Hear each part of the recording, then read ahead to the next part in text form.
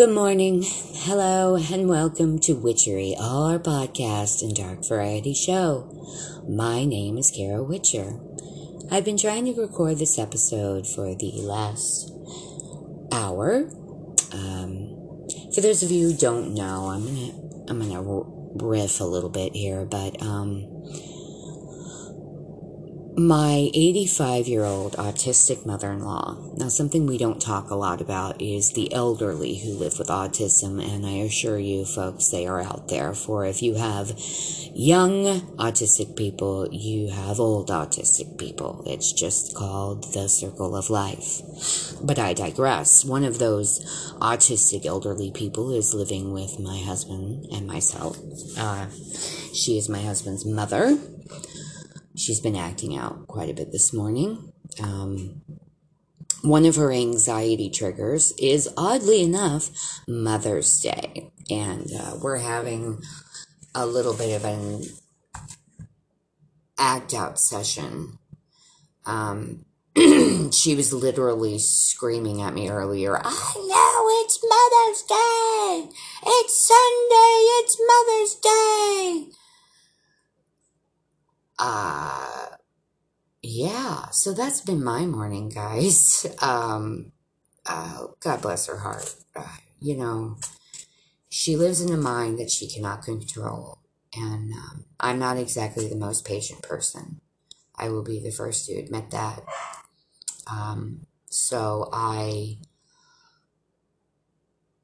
We're struggling, folks. I've got my Rottweiler. My baby girl, Liberty Bell, is passing from this life to the next. Having to make some hard choices on that end. So it's been a time, guys. On top of dealing with sobriety. So I hope everybody is okay. My sweet precious husband, I love him so much. He's slumbering peacefully. So I'm going to talk to you guys. Yeah. You guys, about a little movie called Queen of Blood from 1966. Now, Queen of Blood was directed by Curtis Harrington. Old Curtis was born in LA in 1926. What a time that must have been. He was a homosexual. He talked openly about being gay at that time period, and apparently had his first sexual experience with a high school jock. Ooh, exciting. So anyways, he's done a few movies. He did an interesting movie called Night Tide, which if you are a lover of B movies and you like Dennis Hopper, go check this one out. It's really good. It has an interesting premise I believe it's set in New Jersey. There's a Jersey Shore mermaid attraction.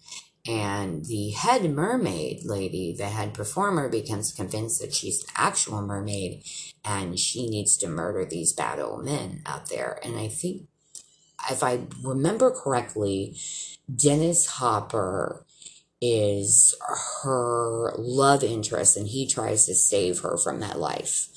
Hang tight, guys. Hang on just a second. Sorry about that, guys. I realize no time will pass for you, but for me, there's been a few minutes. I'm so sorry. My mother-in-law just had another attack. She's really not doing very well. She's very, very convinced that today is Mother's Day, and I am lying to her. So, yay! Okay, so where was I? Curtis Harrington, gay, born 1920s, 30s. Night Tide. So, Night Tide, yeah, Dennis Hopper, as I was saying, I believe he's her love interest, and he's going to, rescue her, and it's a great movie, a little bit of a slow burn. Give it a check out if you love those 1960s B movie vibes. So, this movie is very B. It was premiered in Cincinnati, Ohio, and it premiered on March 2nd. So if that tells you about the palpable excitement for this movie, right there. Anyways, very B movie. Set in the future, 23 years in the future, 1990. This movie, not Night Tide, but Queen of Blood. So sorry, guys. Bad transition. Let's rewind. Queen of Blood had its premiere in Cincinnati, Ohio, March 2nd, 1966. So that kind of tells you of the level of excitement for this film.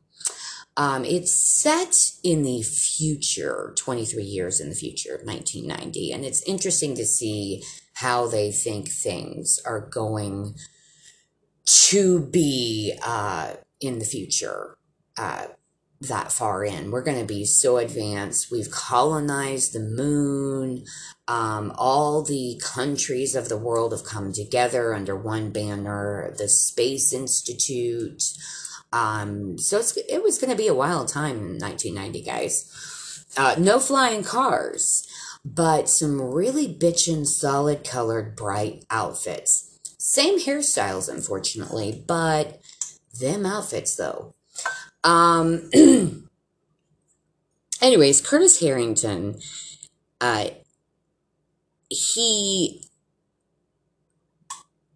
had an eye for, it seemed like he liked to really make actors look longingly into each other's eyes. It seemed like that was his thing.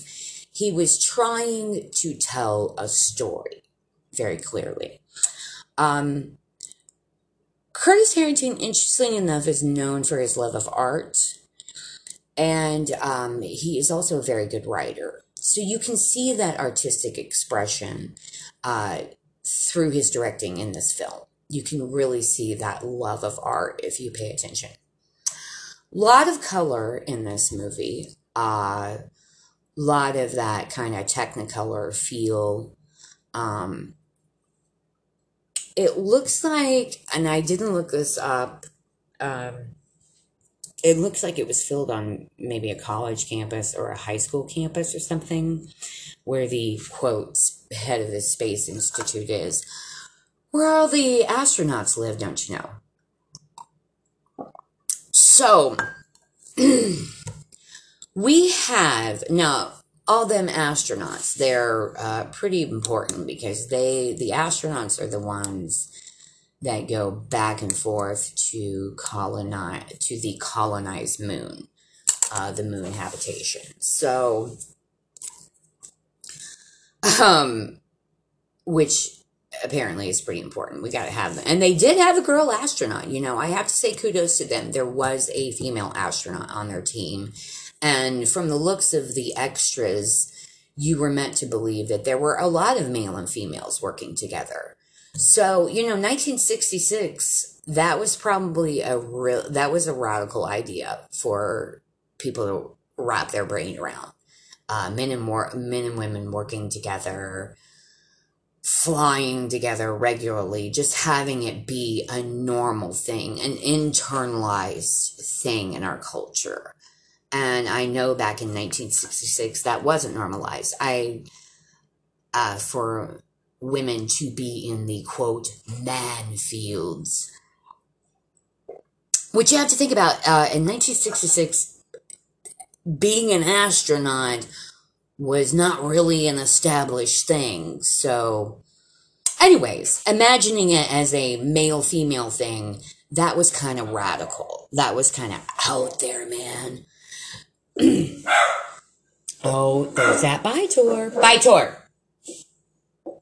Bye Tor, come here. You know what, guys? Never give your dogs demonic names or they might be a reflection of it. Just saying. Anyways, so, yeah, I really like that imagining of men and women just working together. I know that had to have been radical for the 1960s. My parents told me about what it was like to be in the 1960s. My mom was a career woman in the 1960s. So, yes, these were very, very radical thoughts. I've already said that. Anyways, guys, moving on. And I'm not going to re-record or go over anything. I've got to get through this episode. As I said, I literally tried to record this 5 times this morning, and I'm just not going to go back and redo it. So we're going to deal. Judith Meredith plays Laura, and boy howdy, wow, we're going to talk about her performance. John Saxon, as my mom would say, John Saxon plays Alan, and Dennis Hopper, a young, sweet, apple-cheeked Dennis Hopper, plays Paul. He's not that young, but he's pretty young, you know. I'm used to seeing him, like, older. As I'm sure a lot of you are, too.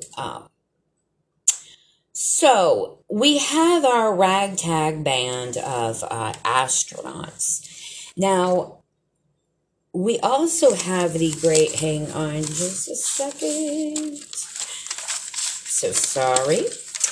We have the head of the Space Institute, Dr. Faraday, played by Basil Rutherford. Oh, Basil Rathbone. So sorry, Basil Rathbone. Oh, what an iconic actor. Oh, so foppish. Oh, so foppish. So, Dr. Faraday, good old Dr. Faraday, he is the head of the Institute. He's the head scientist. And what's interesting about this, the head of the Institute, the Space Institute, is a scientist. And it's not a bureaucrat, it's not a congressman, it's a scientist. And they defer to him rather him deferring to them, which is rather interesting. And that's an interesting idea of how we thought space and space travel and the way things would work. Because you have to remember that this was all still new stuff. We hadn't made it to the moon yet. We hadn't really, we were on the cusp of everything. So everything was fresh and ready to be imagined. So it was interesting to see where people thought we would be. And the idea that the scientists would be in charge of the operation and they would be the ones calling the shots. I find that an interesting imagining. Now, of course, that's not the point of the story. I just found that interesting. Now, this story is based loosely on a short story from Year Unknown called The Veiled Woman, and apparently it's an erotic story. I couldn't find the specific veiled woman this was based on, and apparently nobody really knows. So I found several short stories from the time period. There's a lot of short stories called The Veiled Woman, and even a lot of them include drinking blood. Apparently that was something chicks were into. I was like, ooh, come drink my blood, baby. So anyways, yeah. We have our ragtag band of Alan, Laura, and Paul, and then some arbitrary Swedish dude. The Swedish dude is with the vampire lady. I do beg pardon. So,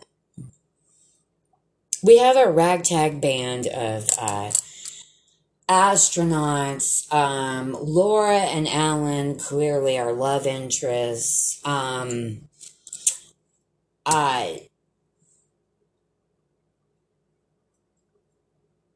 It's a very interesting idea that they weren't immediately married. They were love interests. Like they were having a relationship. Like it wasn't like, oh, boom, you gotta get married.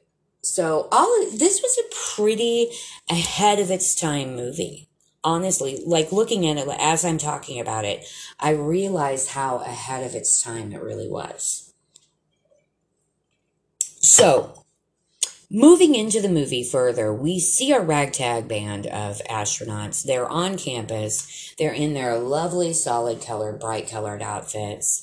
One of them's just gotten back from a mission, you know, blah, blah, blah, chat, chat, chat, establishment of relationships, ha, ha, ha, ha. And then they're called into Dr. Faraday. Now, good old Dr. Faraday. Dr. Faraday, sorry, that was me smacking my notepad. Dr. Faraday has gotten a message from the stars. Apparently, a alien ship has crash landed on Mars, and they somehow made a video and you aren't really left to speculate. This video was made by a probe that the ship had sent out. And when the probe was finished recording that crash land, it went to Earth to the, I forget if it went to the moon station or it got directly to the Earth. I believe it crashed on the moon. Which I believe, if I am correct, I'll have to ask my husband when he gets up. It would be more plausible that it would make it to the moon rather than all the way to the Earth. I believe that's correct. Anyways, in any case, good old Dr. Faraday, he gets his hands on this video. And it, of course, shows these 3 ragtag astronauts from another planet crash landing into Mars. And he's like, oh my goodness, aliens, they're asking for help. This is an SOS. Let's go get them. So our ragtag astronauts, they go get them. The ships look a lot like tubes of lipstick. They're very phallic looking, which tubes of lipstick are very phallic looking in and of themselves. So these very phallic looking lipstick ships, they go launch, kind of at an angle upward. And very fantastical, bright colored fire coming out the end of them. I mean, it's spectacular. Oh, very, very showy. So the rockets make it to the moon. There's a whole scenes on the moon station. It basically takes about 45 minutes of the movie to get to the actual vampires. Or vampire, the queen of blood. So you have to stay with it. You have to stay with the story building. And I think that's what a lot of people didn't have patience for. It's sci-fi horror. They wanted a little more alien, a little more blood, a little more fantasticism. They didn't want to have to be lured into a story. And I think that was part of the problem with the movie, is it was trying to tell a story. But I digress. We make it to the ship, or finally make it to Mars. There's a whole thing where here comes John Saxon with his, and it was a whole thing.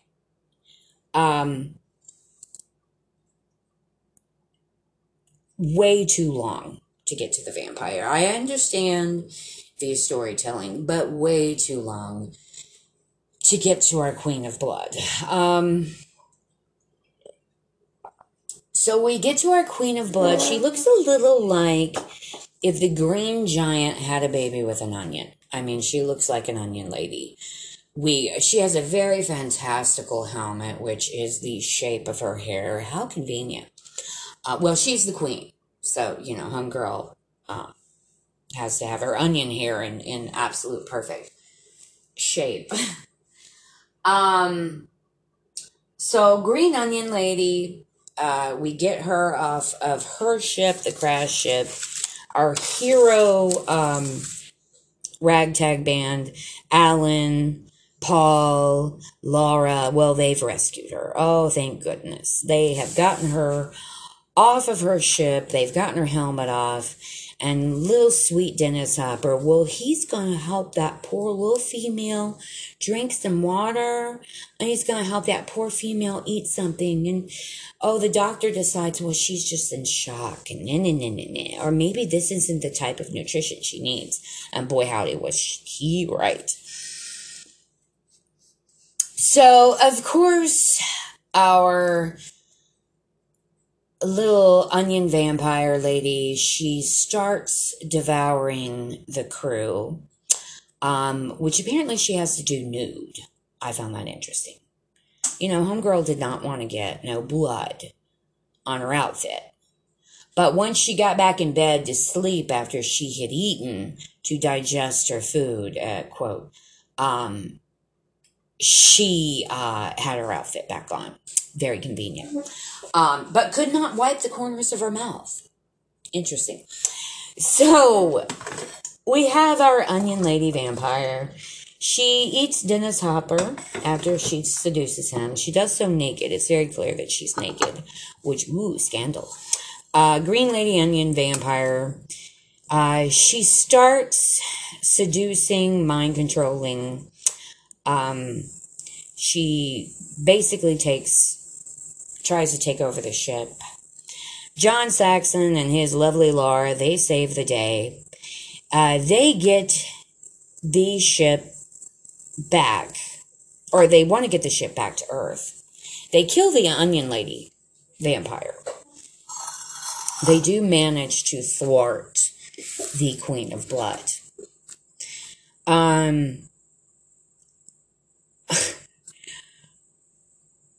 But she has somehow laid all these eggs. I guess she managed to knock them out with her seductive spell, an overpowering of pheromones or something like that. She lays eggs all over the ship. All over the ship. In the panels, in the gear shift panel, I'm joking, there's no gear shift panel. I mean, in everything. All these little red eggs with this gelatinousy purple green stuff surrounding them, which I'm like, ew, bitch. She managed to lay these eggs, which she must have been doing,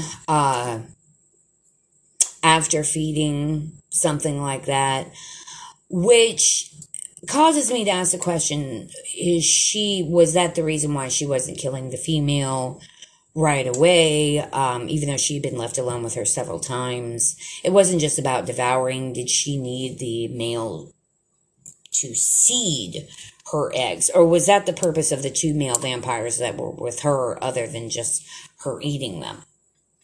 But I digress. A little bit of overthinking for this 1966 B movie. She has laid them eggs everywhere. Now, of course, Dr. Faraday, being the scientist that he is, he wants the specimens preserved. And Laura, being the girly girl that she is, she trusts the scientist intrinsically. Now, John Saxon, Alan, being the skeptic that he is and the manly man that he is, he doesn't trust anybody. So he doubts the scientists, which I say kudos. Kudos to him. Always question with boldness. So, really, it's a classic tale of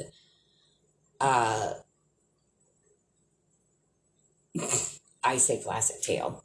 Really, the end sums up the mentality of a lot of people of just trust the authorities. Just trust the powers to be, that they will do the right thing. After all, why would they want to have harm come to you? What purpose would that serve them? Now, history shows us that's simply not true.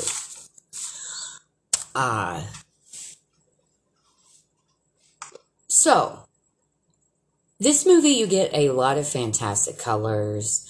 You get some Lovecraft purple vibes. You get some really terrible acting, mainly by, pardon me, by Laura, who who is played by Judy Meredith. Wow. I mean, she's like, yes, Ellen, I love you so passionately. Oh my, I'm terribly scared. Let me scream. Ah, I'm scared. It's that dry, bland type of acting.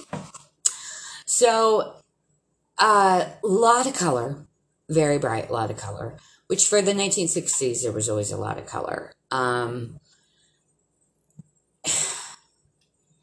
A lot of this was filmed on bad sets. You get clink, clink, clink, clink, clam, clam, clam, clam.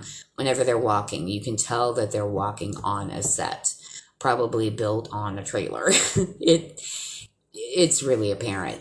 Especially, I watched a remastered version apparently on TMC, or TCM. Wow, wowie, wow, was it loud? It was very obvious that it was a set and not a ship. So anyways, that was Queen of Blood 1966. Sorry guys, it's a little shoddy. It's not as in-depth as I wanted to get. This morning has been, it's been hell. Pardon me as I take a drink of coffee. I love my husband very, very much. He's a wonderful, sweet man. I want to take a moment to brag on this man. I have watched him love and care for a woman who does not have the mental capacity to be a real mom. Whatever that fuck is that supposed to mean? What does that even mean, a real mom? This is the mom that God gave him.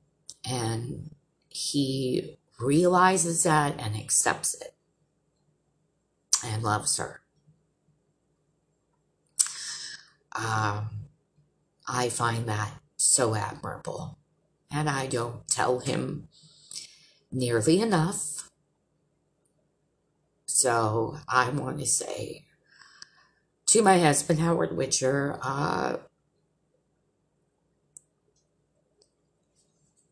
you're a great man.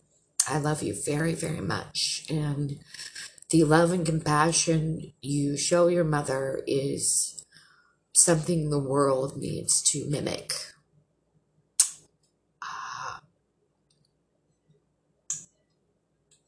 I love you so much, baby. Sorry, guys. I just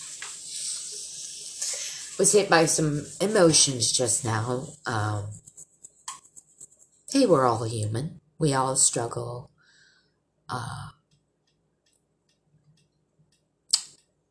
And the reality is maybe you have a parent who is mentally handicapped or mentally ill that you're caring for.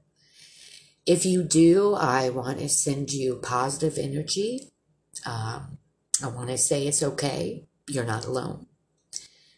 And there are others like you.